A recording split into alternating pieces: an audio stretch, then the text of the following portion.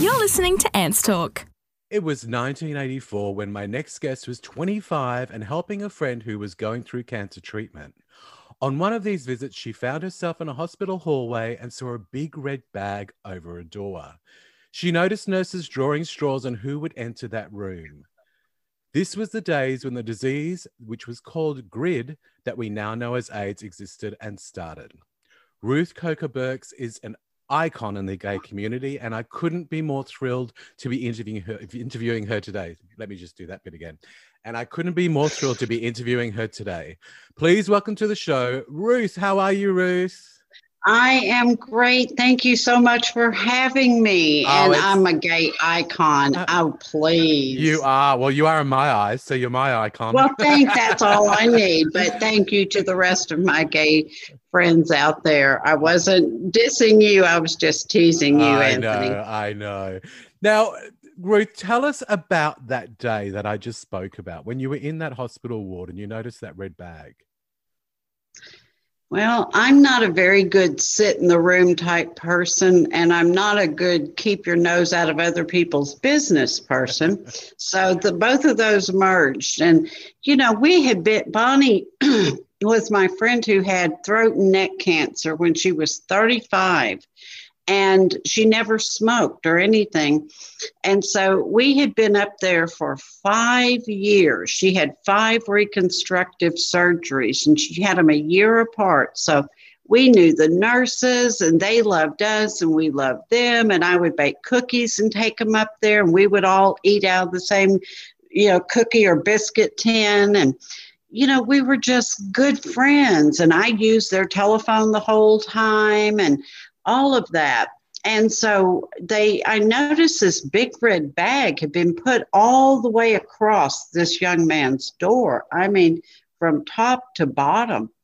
And I wanted to ask the nurses what that was, but I walked out of the room and noticed that they were drawing straws to see who would go in and check on this young man.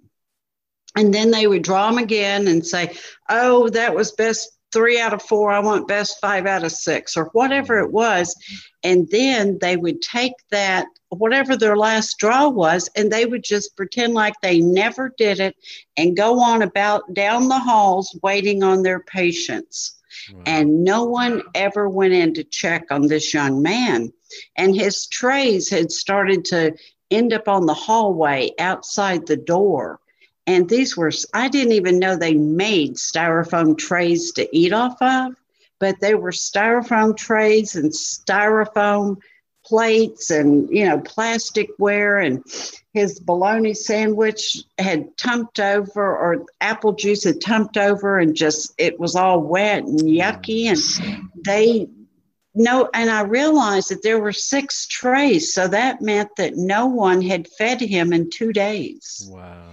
And I just couldn't take that anymore. I thought, I don't know where these nurses went, and I don't know why they did this, but I'm going to go in and check on him. I want to see what's going on. Because my mother was in a tuberculosis sanitarium, and as feared as that was in my childhood of the 60s, whatever that was couldn't be that bad. Yeah.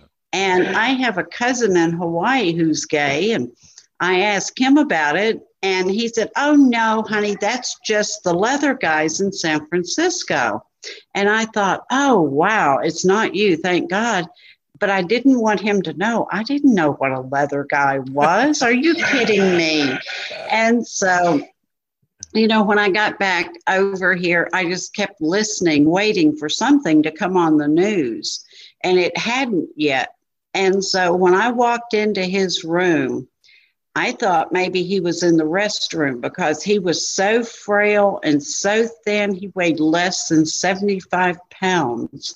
And he was wrapped up in his bed sheets. So it just looked like a bunch of messy sheets on the bed. And there he was. And I walked over to him and I took his hand and I said, can I get anything for you? What can I do? And he said he wanted his mama. And I thought, wow, that's easy enough. And so I marched out to get his mother, and the nurses said, honey, his mama's not coming. Nobody's coming. and don't you go back in that room. And I thought, wait a minute, we need to call his mother. And they wouldn't give me her phone number. And finally, one of them just kind of shoved it across the desk at me. And I went, and reached for the phone, and they pulled it back. And they said, the payphone is down the hallway. Wow. I didn't even know there was a payphone there. So they didn't even have a dime for me, and I got some money, and I went down the hallway, and I called his mother, and she hung up on me. And I called her right back, and I said, if you hang up on me one more time, I'll list your son's name and his cause of death in your hometown newspaper. And I had her complete attention. Yeah, I bet. It's crazy. I mean, to think back at that time, it was such a, it wasn't just a scary time for people that were in the community, but so many people feared this disease because it was such little known. There was so little known about it. I mean, even here we had one of the scariest ads I think that we've ever produced in Australia. It was the Grim Reaper ad where Grim Reaper basically bowled, people down like a bowling alley and was knocking people off the bowling alley like they were dying. Right. And I mean, the weird thing is that, even what we're facing today with coronavirus, it's almost like a similar thing, like how you just described that situation. It's almost like what's happening right now. And it's surreal. The people nowadays want to go to the hospitals and they want to see their families, but they won't let them. Yeah. But back then, they wouldn't come to the hospital. You couldn't drag them by police escort to a hospital to see anybody with AIDS. Yeah, it's crazy. What did you know about HIV and AIDS at the time? Was that the only thing, was what your cousin had spoken about? The only thing I knew is he didn't have it, and that was all I wasn't, I hate to say it, I wasn't worried about anybody else in the world. I just didn't want him to get it. Yeah. And, who knew that it would get to be so huge? It's, that is the way it is with COVID. It started out with a few people, and who would ever think it would be this worldwide, as it is. But HIV was out of ignorance. It was out of our government in the United States. Ronald Reagan, it was never mentioned until his second term of office. The word AIDS was never mentioned. Well, if they won't even mention it in a press conference, and then they do with snicker, with giggles and all of that, these grown men giggling, saying, well, I don't have AIDS. Do you have AIDS? Yeah. They were that flippant in the presidential briefing room. So, no one was getting out there saying, hey, we know what to do. Yeah, exactly. And it stands 100% on Ronald Reagan's shoulders, our President Ronald Reagan's shoulders. Yeah, definitely. I agree with that. Yeah. The funny thing, too, is back then, even when medications first came out, AZT was one of the first ones that was introduced. And the funny thing is that even at that time, because it was so new, they didn't even know how to prescribe it. So they were actually killing people with the AZT. Yeah. And a lot of people don't realize or know that. All it did was turn your fingernails black, but it gave them hope. My patients would take their AZT the day they died because they knew that day after tomorrow there would be a cure. Wow. Crazy. Absolutely crazy. Now, you're known for helping gay men with AIDS journey through their last days and offer them respect with their burials also. Can you tell us some stories about that? Because I know that you inherited a burial plot. Well, kind of. My mother and her brother were in this epic battle. And I mean, this went on before. This is decades old battle they were in. I don't know what it was about, but the meanest thing my mother could think to do to him after he retired and moved back to Arkansas was buy 226 grave spaces, all of the remaining grave spaces in File Cemetery to keep him and his family from being buried with the rest of us. Oh my God. And she had her marker put up, and it said, "Woe be unto ye hypocrites, Pharisees, and scribes." Because she kept saying he was such a hypocrite. He's such a hypocrite. I love and it. That's out of the Bible. That's out of 1st or 2nd Timothy. So, she had good intent. And we would go out there every Sunday, and I'm an only child. And she'd say, "Someday all of this is going to be yours," while running her ring-encrusted fingers across my, in my way. And I thought, well, can I just have one of your rings or maybe your watch?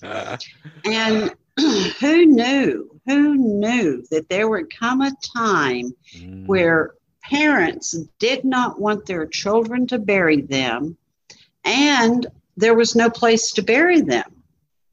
I went to a cemetery. Up here we have like little private family cemeteries all over the place, and then we have some that anybody can be buried in. And I went to the man to get a space to bury Jimmy, and he said he had his feet crossed on his desk with his gross old cowboy boots. He never took them off his desk. He said, "You don't have one of them," I hate to use the word, but y'all have reclaimed it. But he said, "Them old queers." And I have a hard time saying that word because I feel like there's a whip cracking at my back. But y'all have reclaimed that word and use it proudly, so I don't mind saying it. But, it was a very derogatory term back then. I don't want all them AIDS juices running down in my cemetery and getting in other caskets. The families wouldn't like that. Well, what are they going to do? Dig them up and check their caskets? But it wasn't transmissible, and this was just a canister of cremated human remains. And so, but I had told him that when he was dying, and that I knew of a beautiful little cemetery, and that my daddy was there, and I'd put him there, and Daddy would tell him whose cars were passing by and who that was, and just to make it sound like a pretty cool place to go. Yeah. And so that's where I ended up burying Jimmy. Oh, that's so beautiful. And absolutely. I buried him, and I thought, well, that's it. I'm done. I did my good deed for a lifetime. I'll just go back to my regular life, not knowing that was going to be my regular life, because then the phone calls just started coming and coming, and they never stopped for a decade. It's incredible. Absolutely incredible. Do you realize the impact that you've had on people's lives because of what you did? No, I really don't. I just did what any decent human being should have done, but they didn't do it. And I still can't come to grips with the fact that no one else was doing anything.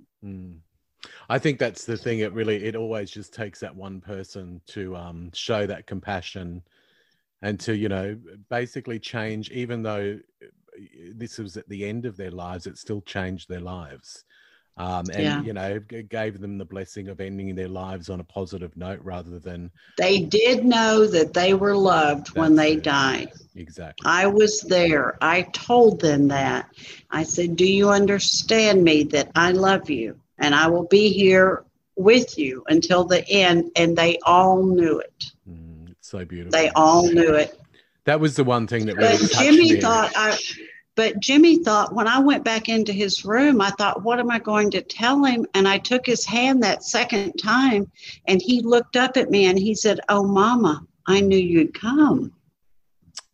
I know. That was actually what I was just about to ask you about, was that moment, because that touched me, that moment. It was so beautiful that I remember you saying that you basically just pretended to be his mother and gave him comfort, solace and love. And what a beautiful way for him to think, that his mother was there. I mean, more shame on her, really. Right. Yeah. It's such a blessing to be with someone who's dying. I'm not good with babies and little kids, but, I am with it. I'm case by case basis. Let's put it that way with little kids. But, to be with anybody will rush to the hospital to be there when a baby's born. But when somebody's taking their last breaths on this earth, nobody's running to be there. Nobody wants to see it or be around it. Tune in each week for Ants Talk to learn about real-life stories, celebrities, and everything in between. Was there a significant change that you noticed when AZT was introduced? Yes, with my men, of course. Oh, yes. They, it was just crazy because we didn't have anything. I would go back to old cookbooks because they would have recipes in there for things if you had a cough or a cold go out and get this plant and that plant. And my grandmother did that down in the Florida Keys, and she was famous for curing people and keeping them alive and all of that. But I knew that going into this, I knew that my part wasn't going to be in keeping them alive. Yeah. It was I wanted them to have the best part of their lives be the last part of their lives. Mm. And they were so happy. People were, they couldn't get up off the couch, but they'd go, look, I got my bottle of AZT. And they thought they were going to live. Yeah. And so I let them think whatever they wanted to think. I never lied to them. I was always honest with them, but I was very gently honest with them. Yeah. And I was honest by omission because I didn't want to lie to them, but sometimes telling them the whole truth wasn't the right thing for them. Yeah. And so they just thought it was wonderful. And then they would go, my fingernails are turning black. Is that bad? No, that's great. That means the AZT's working. And then we had DDI and DDI and DDC, wasn't there? DDC. Was it DDT? Maybe? No, that's what they put on plants to kill jungle plants. Well, hopefully they weren't using that then. Well, who knows? Over here, they're using cattle dewormer. That's in Arkansas. They're giving it to the prisoners up here where I live. I actually use that on my face because. Oh, do you? Yeah. So they use it. Well, I use the medical one that I'm given by a doctor, not a horse paste. But it's the same ingredient that we use on our face when we've got rosacea. So that's what they use it for. So that's why I use it. Yeah, it's crazy. Yeah, well, the people who won't take a shot. So why do these men and this cause touch you so deeply? Because they were so lovely. They were human beings, for Christ's sake, that I went to school with men that I knew had to be gay. And I saw how they suffered through school and how torturous it was for no reason whatsoever, except they were just a little bit different. Yeah. And I'm different. The jocks that picked on them, they were pretty different and special themselves. They weren't the brightest bulb in the tree. And here they were picking on my friends. Yeah. And then when I, grew up and I had my daughter and divorced her dad and we were going to church every Sunday, I didn't know that mindset was all through all of the churches, that the churches are the ones that said it's a gay plague. It's God's punishment for the homosexuals and the homosexual lifestyle. Yeah. And Jerry Falwell, who was head of the Focus on the Family, he started one of these big, I can't think of what it was. He's Liberty University. That's what it was. Yeah. And he bought a full page ad, and it had a family sitting there with surgical mask on to keep them from getting that homosexual disease. Oh, gosh. Now, they won't do it to keep from dying from COVID, but they didn't want to have that homosexual disease. And I just couldn't imagine that somebody being gay and then the whole epidemic being blamed on them. Yeah, yeah. Nobody went out and deliberately got it. Nobody knew what it was, where it came from. No one knew anything. And it's just by the grace of God, it wasn't them. Yeah. It could have easily. It actually surprises me, even that these days you will get people that talk about it and in such a derogatory way and still think it's a gay disease, like even today. And it seems like what annoys me the most is if they actually went and first of all had an education, but went and actually researched, they would actually realize that that is so untrue, that majority of the people on this planet with HIV are heterosexual people. The second thing is it always then relates back to, and what annoys me again about people's misinterpretations of things is when I hear comments like, and always relating homosexuals and pedophilia together. And I always correct them. And I go, do you also realize that it's something like 92% of pedophiles are straight men? Then it goes to the smaller brackets of homosexuals and women, but the majority are straight men. Yeah, we've got, I don't know if you've ever heard of the Duggars. It's a family of 20. Yeah, I know them. Okay. Well, the oldest son is in jail. Well, he's out of jail now and going to prison for child pornography. Mm-hmm. Actually, y'all are the ones that arrested Peter something. He was a huge pedophile, ran a pedophile ring down in Australia and New Zealand, and they caught him in the Philippines.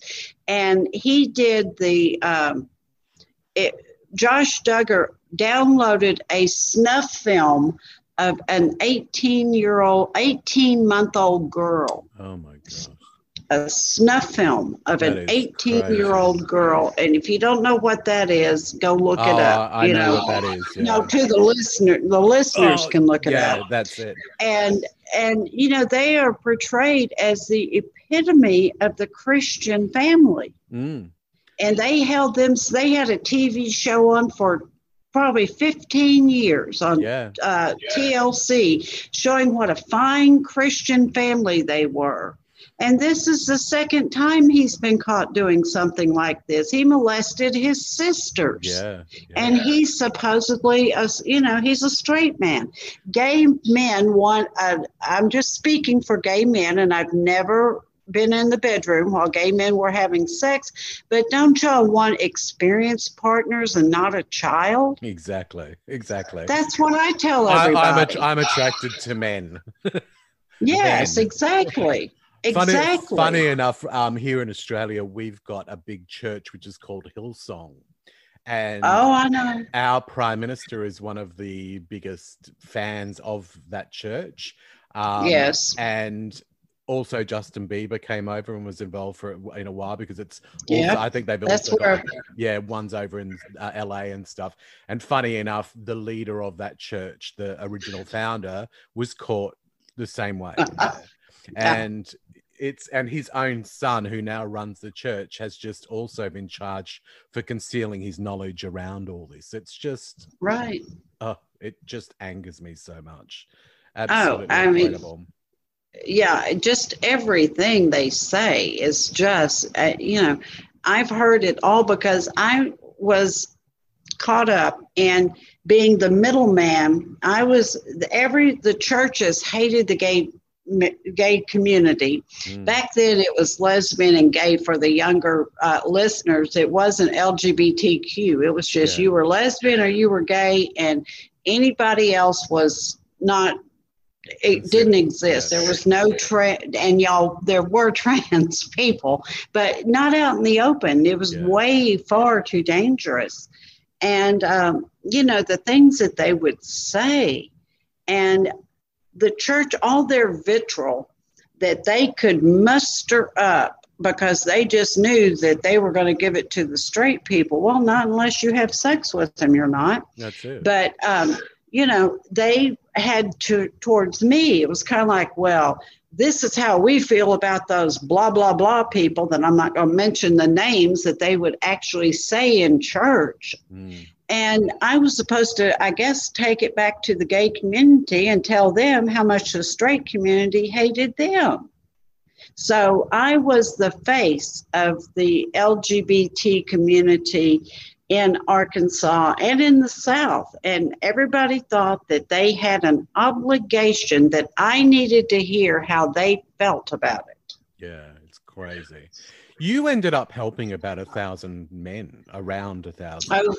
Over 10 years. And, Wow. you know, not all, I didn't help all them while they died, but, you know, I got them housing assistance and food stamps and Social Security disability. I got all of that for them, and doctor's appointments and anything. I was like their magic genie. You just tell me what you need and I will find it for you. I love that. And I would go dumpster diving in the trash behind grocery stores because I didn't have enough money to feed everyone. Yeah. And they only got $14 a month in food stamps. What are you going to buy with that? And I had so many men that, you know, they put a lot of good stuff out that is not out of date and it's not spoiled or anything. And so I would go and dig through the dumpsters and then, you know, brush myself off and take the stuff home and clean it real good. And I would make pots of soup or whatever, casseroles, anything to keep their weight on, because back then if they lost weight and they got that started snowballing, that weight loss, then there was really, they didn't live as long. Yeah, definitely. And so it was keeping them healthy and keeping the high. I mean, I would just smack just like 2 tablespoons of butter. Well, here, how about a whole stick? But that was calories and calories and calories. That's it. What is something that people don't know about you? I don't like heights. We're alike there. Neither do I. Although I did conquer that in Fiji a little bit. We went zip lining, and it was from quite high up. And even though I was absolutely crapping myself, I actually did it. Yeah. And I had I'd had the most amazing time doing it. It was incredible. Oh. So it was good to sort of face it. I'll have to try that sometime. Next time I'm in Fiji, I'll try that. Yeah. Well, you can come here and do it. We've got zip I will do here. that. I will. So you're going to have to make plans. Oh, I know. Won't that be fun? I know. Oh, my gosh. That would be so much fun. So is there a person that you remember the most? Oh, Billy, of course. Yeah, Billy was mine. Billy was, but see, I knew Billy before he knew he was sick. Yeah. And we had a wonderful relationship and we became friends, and he did the best drag. I mean, he was the most beautiful drag queen I'd ever seen, and he was the most beautiful boy I had ever seen. Wow. And he just took my heart. And we rode the elephant. We were at the doctor's office to find out that he had HIV. There was no diagnosis. He just had some symptoms. And so I took him over there, and I knew what the answer was going to be. And he did too, but he didn't want to know it. No one wants to know it. And so he looked over, we passed the zoo, and he goes, "Oh, look, they're riding an elephant. I've always wanted to ride an elephant." So I spun that car around into a big old U-turn, and we went back and had to empty the ashtrays to put pennies and dimes and nickels together to get enough money for us to ride the elephant and to get a picture. Oh, that's so and the picture was $5, and I didn't know how. And so I talked the people at the front entrance of the zoo since we weren't going to be there all day, to please let us just go ride the elephant for free, because all I had was $5. And they looked at me like, oh my God. And we were riding that elephant, and I can't draw or paint, but I've had this picture seared into my mind of us on that elephant, and I really want to paint that with watercolors. So I'm teaching myself watercolors. Oh, good on you. That's amazing. I love that idea. Yeah. Now, I know that now you also work as a motivational speaker and have a new book titled All the Young Men. Can you tell us more about that? Well, thank you for asking. All the Young Men, it took 2 years to write, and I have a fabulous co-writer that I would not have written the book had I not found him. Wow.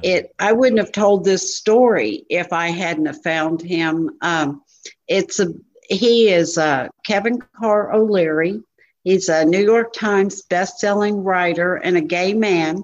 And he just got the story. He just got it. I had thousands of manuscripts literally sent to me, and nobody got it, but he did. And he wrote the book. He wrote the proposal. His son was going to sleep, and he was laying on the floor, and he wrote it on his phone. Wow. And it was about me clicking my heels, going down the hall and telegraphing if I was mad or not mad or happy. Everybody knew when I was coming down the hall what was about to happen. I was either bringing them cookies or bringing them holy hell. And so they knew that. And so anyway, he just had this. I've had a stroke, and I couldn't write it myself. And keeping my brain, how he ever because I'll tell a story a different way the second time I tell it to you, not remembering I'd already told it to you. But he said that's like holding up a diamond to him and seeing the light through a different facet. Yeah. And he said that was very helpful, but it was, I didn't want to die with this. And plus, I've had blood clots in both lungs and you name it, and I've had it thrown at me. And I did not want to die without this story being told that the AIDS crisis didn't just happen in San Francisco and New York. It happened in the middle of America. Yeah. It happened in small towns, large towns, in churches, everywhere. Yeah. Because, And if anything, I mean, that's where it was probably at its worst, because in places like San Fran and New York, you did have that little bit more of acceptance there, and, yes, a bit more liberal thinking and stuff like that. So it was very challenging. Oh, and when money started becoming available, that's where the money went. Yeah. Because, the testing would be, you tested positive is where one number stayed. Then when you came down with, we used to call it full-blown AIDS, then that's where your other number stayed. And they got money for that. But back home where you came from, we didn't get a penny of money. Yeah, it's crazy. And so that's why I wrote the book, All the Young Men, because I wanted people to know that we're the ones who sent those young men to, or forced them to California and forced them to New York to find lives when they were 16-year-old runaways because their families and their churches had thrown them out. So bad. And so that's why I decided to tell this story. That's amazing. Did you actually watch the series Pose? Oh, yes. Wasn't that something else? It's heartbreaking. I literally bawled every episode. Every episode. And I saw It's a Sin. Yeah. And, I cried through that. Same. And, it's actually beautiful to see. I mean, something that a lot of people have now forgotten about, or it's in the back, the back burners of their minds now, where bringing that especially bringing it out now, and the youth of today being involved and watching it and learning about the realities of what people went through all those years ago. I mean, I think it's so special. It really is. Yeah. No one knows what it's like. See, there's a film, Kevin Costner played in it. It was called Dances with Wolves. Yeah, Have y'all ever seen it over there? Yep. And his character goes out on the Great Plains to resurrect a fort that was out there, and has it all ready because the cavalry's coming any day. And he makes friends with a wolf because that's the only companionship he had. And so I found these AIDS patients, and I went back to the community and I said, look, to the community leaders and doctors, I said, look, we've got AIDS patients here. They're dying. You know, it gives you a great opportunity to treat them and learn about this disease so we can stop it, not thinking that they would literally throw charts at me down the hall as they're running me out of their office. Wow.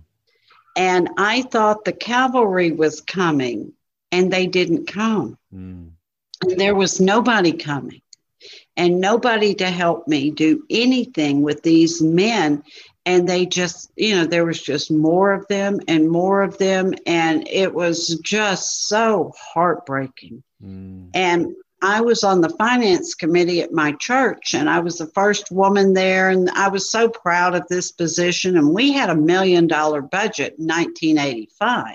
Wow. No church needs $1 million. No. But anyway, so I asked the pastor if I could have one room in the breezeway for a support group meeting. And had all these bankers and all the men of authority in the city was there. And he looked up at me and he said, surely you're not talking about bringing those people into this church, are you? And I bowed my back and I said, oh, no, Dr. Hayes, I'm not talking about bringing those people into this church. I'm talking about walking those people across your new $30,000 lawn we just paid for, into your new $300,000 parsonage we just bought for you, and sitting them on the $60,000 worth of new furniture the church just bought you. That's what I intend on doing with those people. I love it. He took me off the finance committee. Good on you, though. God, that's brilliant. I love hearing stuff like that. I love it. So, Ruth, where can people find out more about you? Well, they could buy my book, All the Young Men, and it's out in paperback in the UK now. You can still get it in hardback, and then it's on Audible. Fantastic. And I narrated it myself. Oh, wow. That's brilliant. Maybe I'll have to get that version so I can hear you talk. Yes. That'd be lovely. That would be wonderful. I would definitely do that. Well, Ruth, what can I say? But as I told you before, before we started the interview, I am just so happy that you allowed me this time to chat to you. I just absolutely bow down to you. And if no one's ever said it to you, let me say it to you now from our community. We love you and we thank you. Thank you so much. I'm so honored to have your love. And this has been a great interview. You are just delightful. You've asked the best questions. And you've just been wonderful and delightful. And thank you so much. It's my absolute pleasure, Ruth. And thank you again. And I will speak to you soon. Okay. Thank you so much. Thank you. Bye. Bye.